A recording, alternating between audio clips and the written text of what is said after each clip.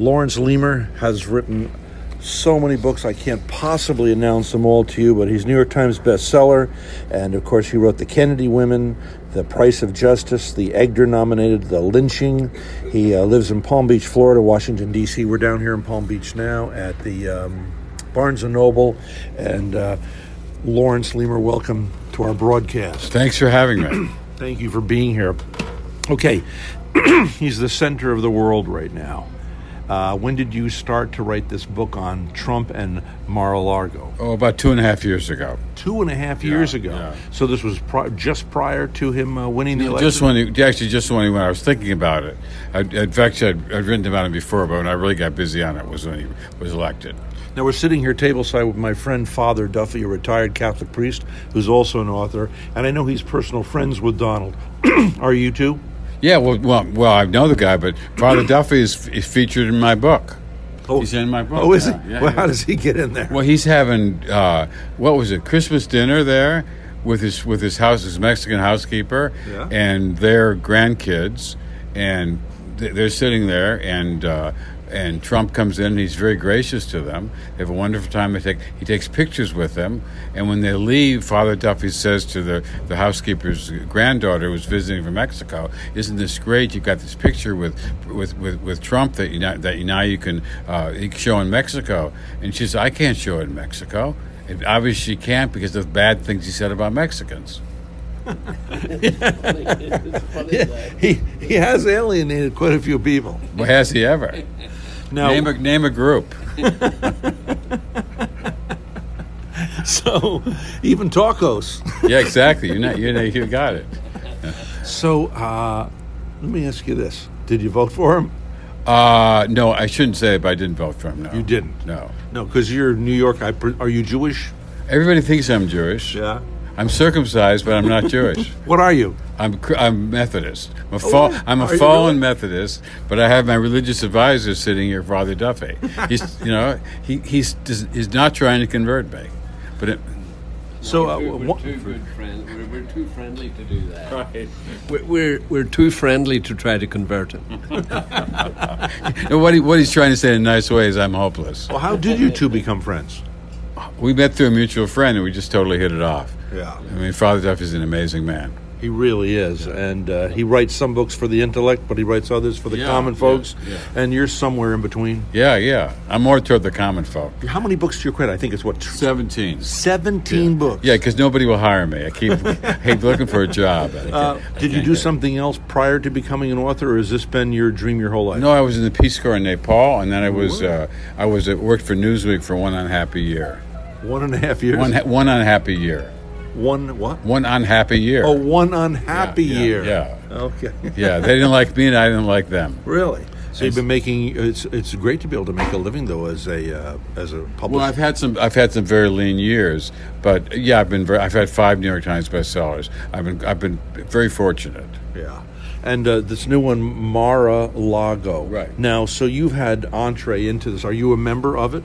No, but I have a lot of friends. In fact, I had dinner there last evening. Did you? Yeah. Was Trump there? He wasn't there, but Giuliani was there, and all kinds of people were there. I found Giuliani was a nice guy. You know, one time I was doing an interview with him, and I had one of these recorders would have a chip in it, and it was something was wrong with it, and the total interview was corrupted. So I called him, and he was willing to do the entire interview again a week later. Nice guy. You know, it's funny you say that because there's a story that didn't make my book.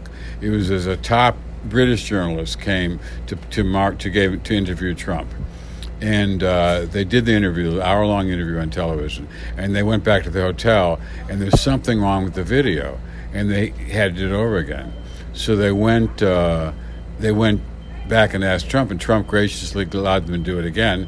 And they got back to Britain, and suddenly the first version was okay. So they compared the two versions. They asked the same questions in the first and second version, and he had totally different answers. Oh, come on. Yes. Well, not conflicting. Well, hopefully. no, he just loves to tell. He's a storyteller.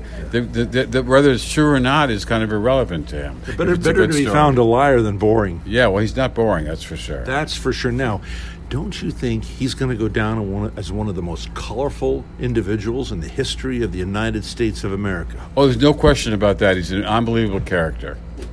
Would you say there's no doubt that he's a genius? I would say there's doubt about that.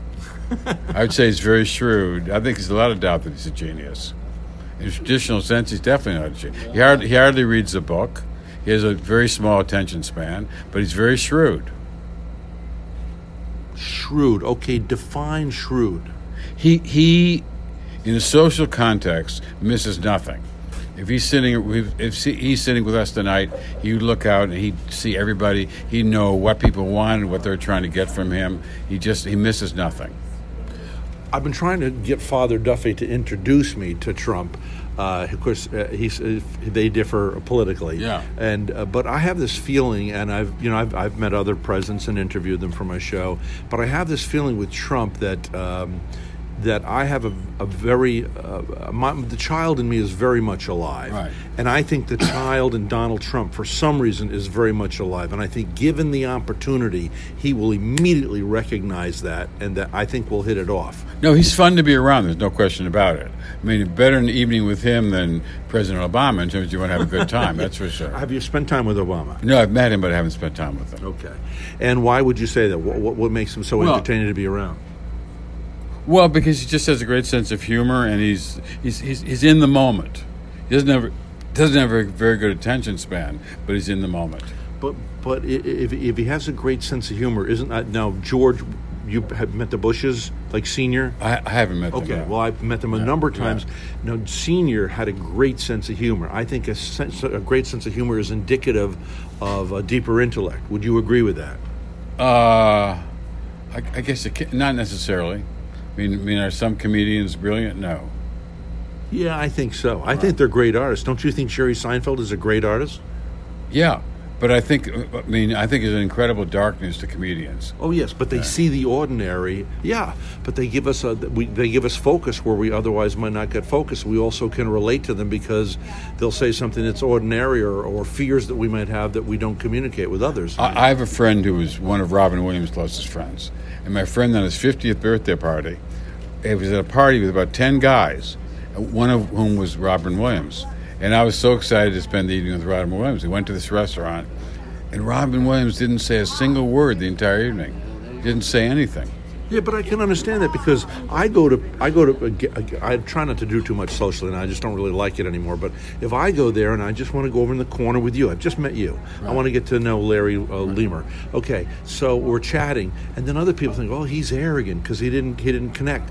I don't want to be the on-air personality when I go to a party. I just want to be Rhett, the common American kid who wants to get to know one individual at a time. Well, my point is, I think Robin Williams was very depressed that evening and didn't say anything. It's not that he didn't communicate with anybody. He just sat there in his lonely darkness.